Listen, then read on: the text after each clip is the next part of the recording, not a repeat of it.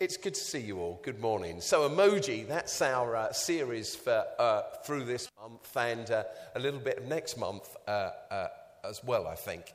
And what we're doing is we're looking at habits of life.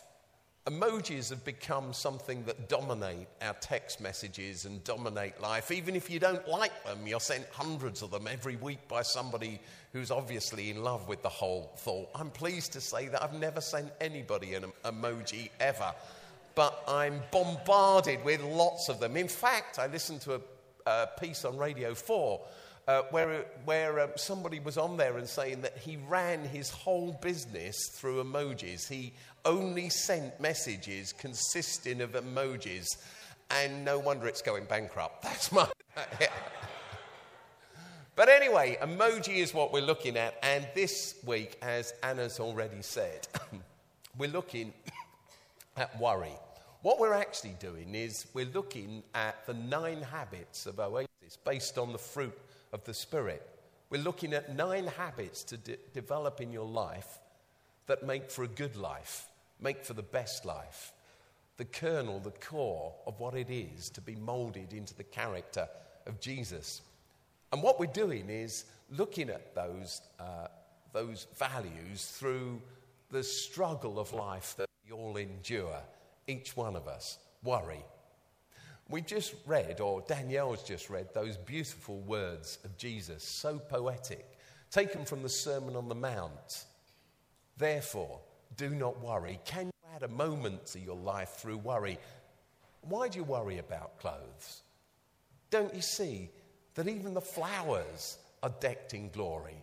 So don't worry. Wonderful poetic words. But the trouble with poetry is that we can't live our lives in poetic moments. We pause for poetic moments, but we live our lives in narrative, don't we? That tough old narrative of the struggle of Monday morning and onwards. So, I did a little bit of research around this. Over the weeks, I ought to say, before saying anything else, what we're doing is we're looking at various emotions. How do I deal with regret? Is there a fix for boredom? Or am I going to be bored all my life or most of my life? Are there techniques for getting anger under control? Is there any way to overcome the envy that burns into me sometimes when I look at others and compare their lives with mine? But today, can I break out of the prison that's called worry? Because lots of us end up in that prison. I ought to say something else, which has nothing to do with what I'm saying right now, but I realise I should have said it before I started. And that's at 1:30, after we finished and after we've had coffee. It'd be great if you could, if you wanted to, and if you can stay, come back in here at 1:30 for just half an hour, 1:30 to 2. We advertised this last week. I'm going to do a little bit of teaching, based a little bit on what we did on Romans a few weeks ago, and some new stuff on the 4 passages in the New Testament that are sometimes used as on gay people. They are, of course, Romans chapter 1 Corinthians chapter 6, 1 Timothy chapter 1, or some verses in it, and the words of Jesus, which are sometimes, in my view, lifted way out of context in Matthew 19. I'm going to do all of that in 15 minutes. It's going to be boom, boom, boom, boom, boom. I promise you, we're going to make a YouTube video, and we need some of you to listen and be the audience for that. So would you stay for that? So we're saying 1:30 to 2, but it's only a 15-minute thing, and it allows just for a couple of retakes. That's completely blown what I was saying about worry now, hasn't it? Although you're probably thinking, I should be worried about the fact that I've got to get all that into 15 minutes. Jesus talks about, therefore, do not worry, and yet our worlds are just filled with worry. Corrie ten Boom, you know that famous Christian, Cornelia ten Boom, who died perhaps 10, 15 years ago, but who became such a tower of strength to so many resisting Hitler's regime in the Second World War. Corrie ten Boom said this: worry does not empty tomorrow of its sorrow, it empties today of its strength. And though we deal with worries and concerns and stresses and anxieties all the time, we all know that, don't we?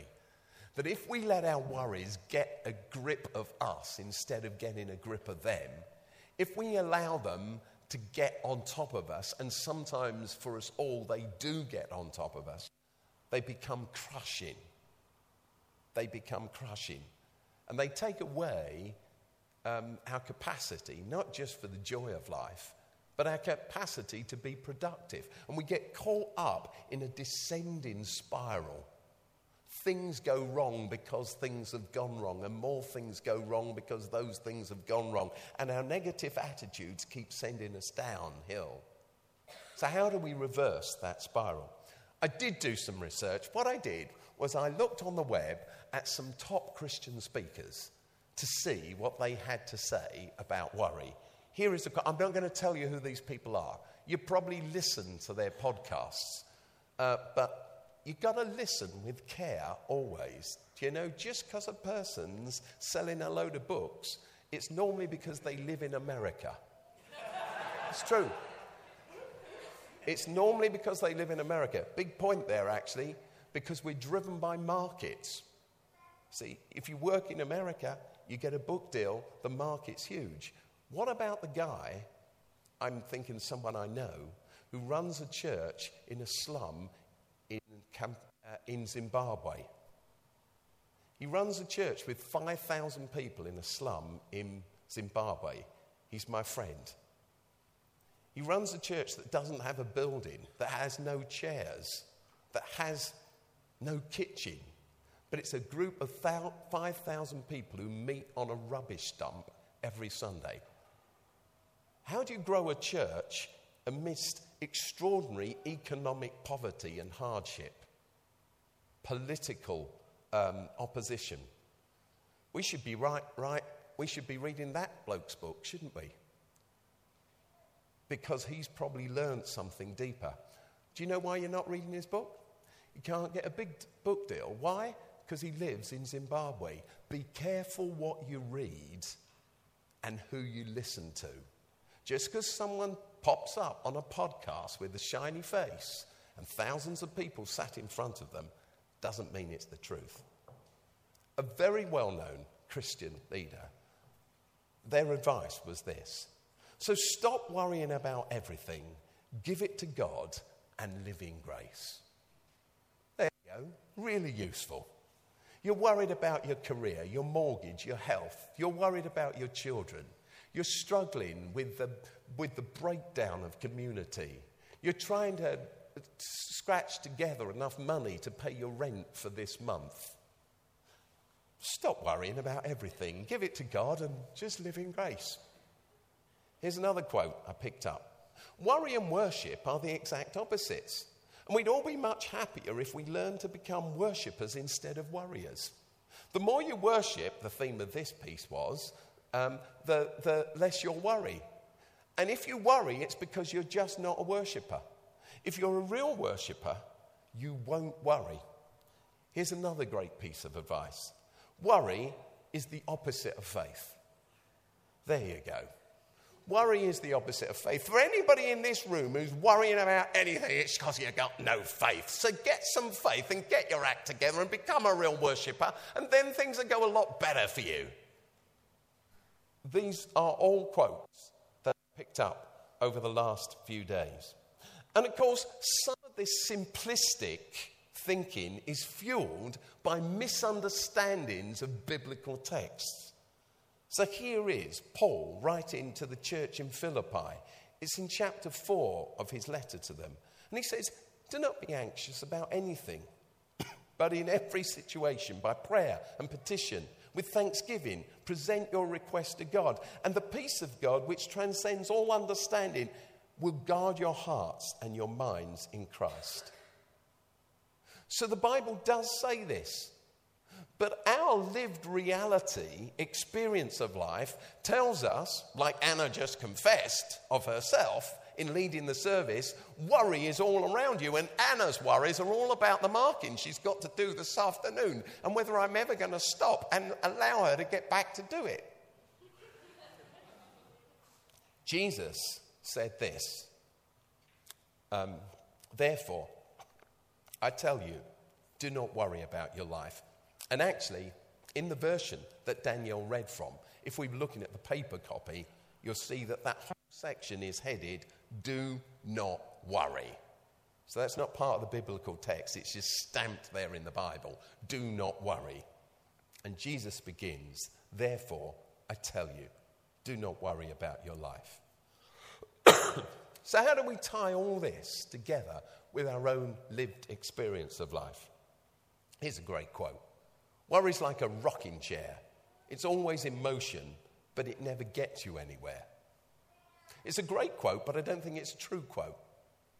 I think that worry often gets you a long way. In fact, one of the things I say to people constantly is, when I get a solution that needs cracking, I worry around it on and on and on and on. I remember that when I listened to people in the local community and they said this community needed a secondary school. And we applied to government to launch a new secondary school here because it had been needed for some 20 years, a free community school for everyone. You didn't need to have faith or be, but there was a school for C of E boys and Catholic girls. But if you were anything other than that, you were kind of stuck in the local area. And as we ran Johanna, the primary school, that voice came out loud and clear. So I worried about that. I worried about it for a long time, and I thought, what can we do about it? And then we applied to government, and then government said we could open a school, and then they said they'd buy us a building. It's that building across the road, where the hotel now is. It's got a bit higher since then. They said they'd buy us this building, which is really great. Whew, can stop worrying now. But then government went around trying to buy us the building, which, in fact, a different government department owned anyway. So it was a bit of, the right hand not knowing what the left hand was doing. But in the process, the government managed to lose the building that they owned in the first place. And we never got that building. And we had 125 kids signed up for school. Perhaps some of you parents are here and you'd signed up if you're in the first year of the South Bank School, and there was no building. So I worried and worried and worried a lot. I don't mean it was just me that was worrying. I mean there was a whole little gang in Oasis, and we were worrying. We were worrying around it. It kept me up late at night, and etc., etc., etc. And then we hit on it. Why don't we turn our own building, we had offices here, into the secondary school? And the solution came through worrying. So worry might be like a rocking chair, is always in motion and never gets you anywhere. Sometimes, if worry's taken over in your life and has become debilitating, but sometimes worry drives you forward, doesn't it? If it's your partner's birthday tomorrow and you've not got them a birthday card, worry now. Do you see? Jesus worried. In the Garden of Gethsemane, he prayed. He prayed. This is what's written about him. It says, Jesus went out, as usual, to the Mount of Olives. This was the night he was going to be betrayed, or had been betrayed. And his disciples followed him. On reaching the place, he said to them, pray that you will not fall into temptation. He withdrew about a stone's throw from them, and he knelt down and he prayed, Father, if you're willing, take this cup from me. Father, if you're willing, take this cup from me. But not my will, but yours be done. And an angel from heaven appeared to him and strengthened him. But being in anguish, he prayed more earnestly. And Luke says this, who's a doctor. Remember, Luke was a doctor. It says, and being in anguish, Jesus prayed more earnestly, and his sweat was like drops of blood falling to the ground. I'm told by medical people I consult, that's real anxiety, that's real stress. He's really on the edge. In actual fact, we know that stress, worry, anxiety are good for us. I'm sure some of you have seen diagrams like this before. It's a really common one. So you see along the bottom your stress level from 0 to 100 and your performance level. If there's no stress in your life, you will be, as it says here, lame, inactive and bored. There's a healthy amount of tension in the green zone that means that you achieve your optimum performance and you're focused. Without some stress, Anna will never mark her papers. Without some stress, I wouldn't have, the fact that 125 kids had booked up to come to this school, I would have never sat down to come up with a solution. We need some stress in our lives. In actual fact, people who find themselves in a position where there is no stress on them go lame and often go round in circles. Somebody who's been dispossessed of a job or a meaningful job, who feels they're doing nothing, they spiral downwards. They need the challenge of being pushed. But then we reach a peak performance. And the problem is, as you can see, but as I'm sure you know, that when stress grows too high, we begin to feel fatigued and exhausted. And then we begin to panic, and anxiety really sets in. And even anger becomes part of our life. And in the end, we burn out or we break down. We're overloaded. So stress is healthy. Worry can be healthy. Worry is creative. Worry is productive. But overwhelming stress and anxiety destroys us. It eats away at us. It leaves us with nothing. Now, over the years, of course, I have to deal with stress and struggle like everyone else. You know, the truth is, I can remember a time, it lasted for about 7 years, when I felt, it was towards the end of the 90s, I think. Yeah, it was, well, I know. I think it was a 6 or 7 year period when I just kept on going. I was running Oasis. It was before the church developed here. I was working for another church. Oasis was developing.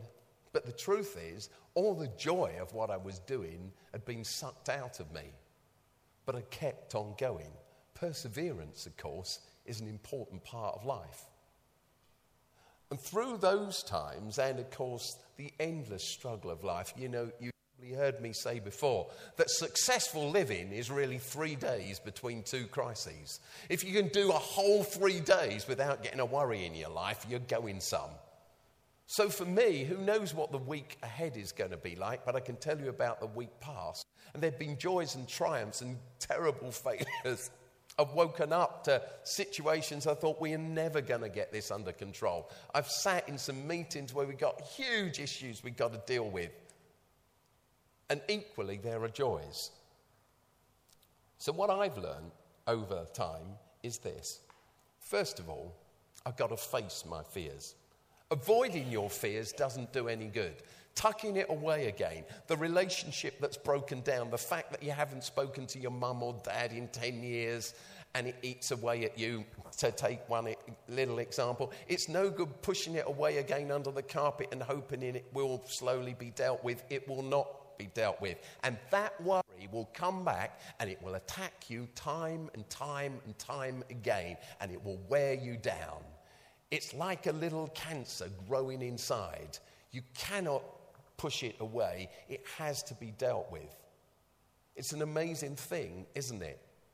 But if we face our fears instead of bury our fears and deal with our fears, though it seems a scarier pathway to take, actually, it's a wonderful start, because fears do not fade with time. They grow into monsters and they destroy you. So the best way is, instead of worrying about worrying, accept the worry, greet the worry, embrace the worry, explore the worry, understand why you're worried. Instead of it being vague, sit down and deal with the worry, as Jesus did on that mountain where he prays, I'm worried, Father. I'm stressed. And even after he's been cared for by an angel, he's still so anxious. He's sweating tears of blood as blood vessels near to the surface of his skin break under the stress of his heart pounding so heavily. Deal with your fears. Drag them out. Don't bury them. Instead of worrying about worry, accept the worry and deal with it. We know, loads of medical research shows this, that those who deal with their worries are not so prone to the levels of depression and anxiety that those who try to push them away are.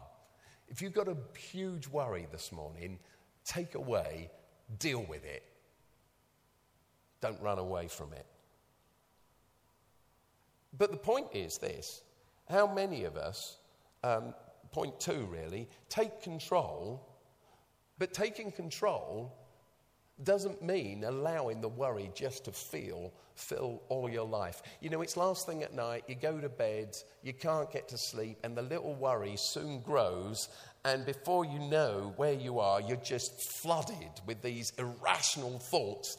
And you know that feeling, don't you? That kind of dark night of the soul feeling where everything is totally out of perspective and life isn't worth carrying on with and no one likes you anymore and it's all over. If you're laying in bed like that, get up, have a cup of tea, watch a TV program, do something that distracts you from that worry. You do no good laying in bed like that, tossing and turning. Get up and do something about it. And three, I've learned that you need to set aside a designated time to worry. Jesus went to the mountain and he left his disciples and he went to pray. It was a designated time to worry. It says he prayed. His prayer was honest. Sometimes of our prayers, they're so liturgical, aren't they? Dear Lord this and dear Lord that. Prayer is like when you let it out about whatever it is. Set aside a designated time to worry. Sit down. Give yourself 30 minutes over a cup of coffee. Sit there and identify clearly the subject that you're worried about. Come up with a time and a place to think about that said worry. If you catch yourself worrying at a time other than your designated worry time, make a point to think about something else. But promise yourself you're going to sit down and you're going to deal with it. Step 4, use your worry time productively to think of solutions to your worries. Someone you can approach, someone you can talk to, a friend that you can go to. Think about it constructively. Number 4, let your worry out. Sometimes it's really good to go in a room with no one in and just shout it out, let it out. If it's in you, it's destroying you. Just get it out there, say it, blurt it out. It doesn't matter how you say it. Have a friend that's close enough to you that you can just blurt it out to. Just get it out there, say it as it is. Apologize for yourself as you go if you feel you need to. I normally do, but just get the whole thing out there. Who is a friend do you have in life that you can do that with? Now, we're a church, we're a community, and there should be someone here this morning that you can do that with. And if there's not, it might not be that they're all a problem. It might be that you're part of the problem as well. Some people go to church and then they say, well, I'm leaving the service after church. I've worshipped God. I'm not staying for the tea and coffee. Tea and coffee is part of worship. That's why Jerry's done it for donkey's years. You know, getting the tea. It's part of worship because it's in those moments, for instance, there are other ways, small groups, helping with the food bank, coming into the coffee shop, meeting people, helping out with this or that. But build friendships. If you rock up on a Sunday morning or Sunday evening here and do your hour and push off home, no wonder your faith isn't strong. Our faith is imputed to us through others, real friends, that we can tell how we're feeling. Now, I realise in all of this that sometimes we're overwhelmed and there is no one to speak to. Mental health issues in our society have been pushed aside. The truth is, in reality, if you're struggling and you feel it's out of control, it's good to go see your GP and sit down and find some help, because they can recommend you to a counsellor or a therapist.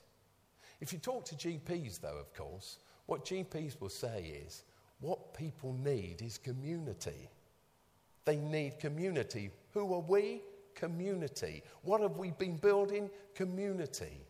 In the end, a counsellor is a proxy for a community that's not as strong as it should be.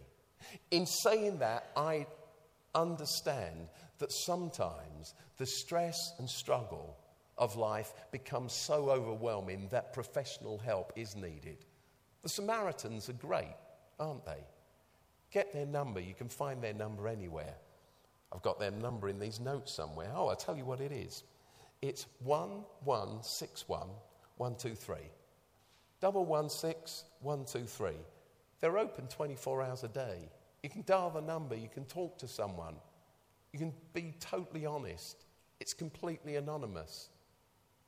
But the truth is, our goal is to build community like that. If you can't find someone to talk to, write your worries down. In fact, writing your worries down is a really good thing to do. I write a lot of books. I'm just about to start writing a new book. I've got it in my brain. You know, I'm going to have a little crack at the outline this afternoon if I get round to it. And do you know why I write books? Because as I write, I don't know if anybody ever buys them or finds them helpful, but the thing is, I get so much sorted out in my head as I write. It gets clarified as I write it down. I think I understand stuff until I try and write it down, and I realise I haven't got a grip of it at all. Write stuff down. Work it out. Write it down. Spend time, more time, in the present moment. I've learned slowly to slow down. I got the bus here this morning. I used to drive every Sunday morning. I'd given up driving for most of the time. I walk as much as I can, and I got bus this morning because I get on the bus. I think. It's just that little space in life to reflect. There's no point in trying to drive anywhere in London, is it? It takes you forever and a day, and you just get really stressed about it. Wander through the park. Wander through the streets. Stop. Think. Take some time. I'm saying this to myself. This may be relevant to you. It may not be relevant to you. Take time for meditation. By meditation, I don't mean anything big, except time to sit down and to reflect. All the research shows that people who take time to stop and reflect in a systematic way are people with lower anxiety levels. It changes our brain, I'm told. It changes the shape of your brain. It changes the chemicals your brain produces. Refocus on that small step you can take to move forward in your position. Just that one small step. And taking that one small step, I've learned, will highlight the next 2 or 3 steps beyond it as you move on. But lastly, coming back exactly to Jesus. Let's go back to this. Jesus said, do not worry. Therefore, I tell you, do not worry about your life. Here's what I was taught when I was a kid. And it's a lot of things you get taught when you're a kid are daft, aren't they? But some of them are really good. And I was taught about the Bible. When there's a therefore, you should always see what it's there for. Right? If there's a therefore, always look at what it's there for. Because obviously it's linking more than one thing together. It's linking 2 thoughts together. And we end back at exactly the problem we started out with. That people yank the Bible out of context and use it, they weaponize it and use it on you to destroy you. I'd like to read to you the context of what Jesus said. A bit more than Danielle read. Here it is, from chapter 6, the Sermon on the Mount. Do not store up for yourselves treasures on earth, where moths and vermin destroy, and thieves break in and steal. Store up for yourselves treasures in heaven, the kingdom of heaven. Invest in what God's doing, where moths and vermin do not destroy, and where thieves do not break in and steal. For where your treasure is, that's where your heart is.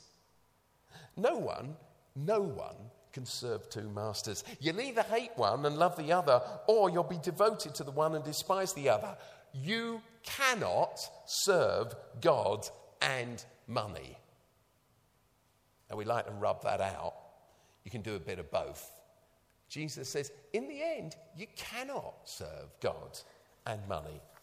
And then he goes on and he says, therefore, I tell you, do not worry about your life, what you eat and drink, or about your body, what you will wear. Is not life more than food, and the body more than clothes? And then he says, and why do you worry about clothes? See how the flowers of the field grow. They do not labor or spin. Yet I tell you that even Solomon in all his splendor was not dressed like one of these. And then Jesus comes on to say this. But seek first his kingdom, God's kingdom, and his justice, his righteousness, his right way of doing things. That's what that word righteousness means. Righteousness means it's not righteousness. It's do things the right way. But seek first God's kingship and his right way of doing stuff. And all these things will be given to you as well. Therefore, do not worry about tomorrow, for tomorrow will worry about itself. Each day has enough trouble of its own. You see, Jesus acknowledges the days have got trouble in. What he's really saying is what I read in an NHS report. I read a fair bit of a huge NHS report in just preparing for this. And basically, what the NHS report said is this. There's a little quote from the NHS report. It says... this is it's some research from the Medical Research Council of England. And here's the quote. Keep your hands and mind busy. This interferes with the storing and encoding of negative visual images. Keep your hands busy and your mind distracted. It's what Jesus said. Get some focus. Here's the truth. When I became a Christian when I was 14, but the first couple of years of being a Christian, I had some sense of direction. I knew what I should achieve. But the truth is, I was wrapped up. I put it like this because it's true. I was wrapped up with looking in the mirror. I was wrapped up with my own stuff and how I didn't have what everybody else had, and I couldn't wear the same kind of jeans as they had, because they're the things you worry about when you're 14. I was wrapped up with the fact that I didn't have a girlfriend, and I, looked ugly, and my nose was too big, which it definitely is. And I was wrapped up with the fact that I lived in a white South London, and I was half Indian and half English, and they used to call me a half caste, and they used to laugh at me. I was wrapped up in all of that stuff, and it just went round and round in my head all the time. And I remember the day when I realized I could live in this descending spiral forever, or I could pause, stop, and go in a different direction. Jesus said, seek first God's kingdom. You can't store up for yourself treasures here on earth. It won't work. The moths will get it. The vermin will get it. So store up for yourselves treasures that are worth storing up somewhere else. You can't serve two masters. Money, we all need money, of course. This isn't an anti kind of, money kind of thing. We need money to survive. Poverty, actual sheer financial poverty, is crippling some people yards from this building. We need to be concerned about that.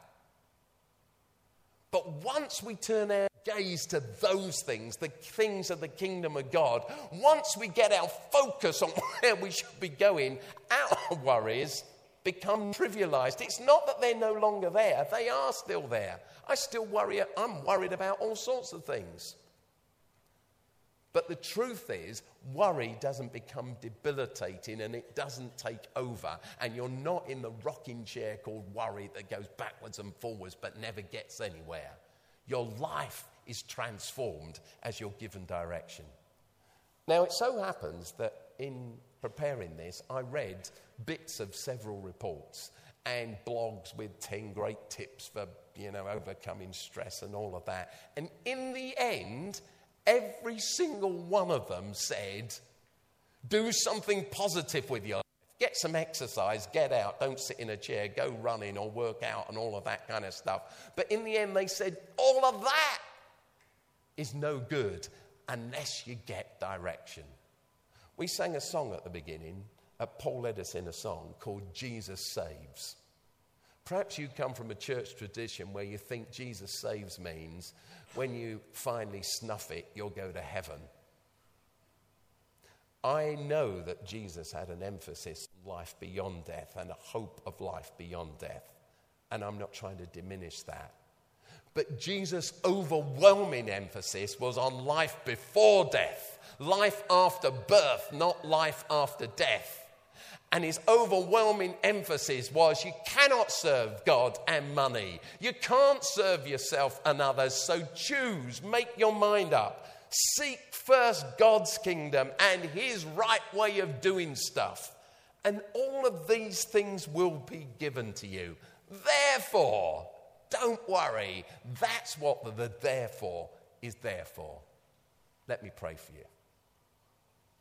Lord, we thank you that this gospel that we've sung about where Jesus saves is one that's real for us.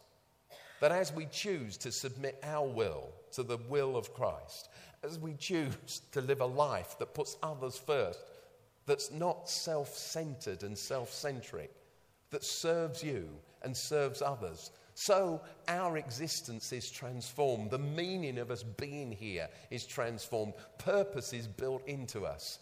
As we go the extra mile, as we give ourselves again, as we metaphorically wash the feet of others, put their needs before ours, as part of our worship of you, our lives are transformed and we find hope.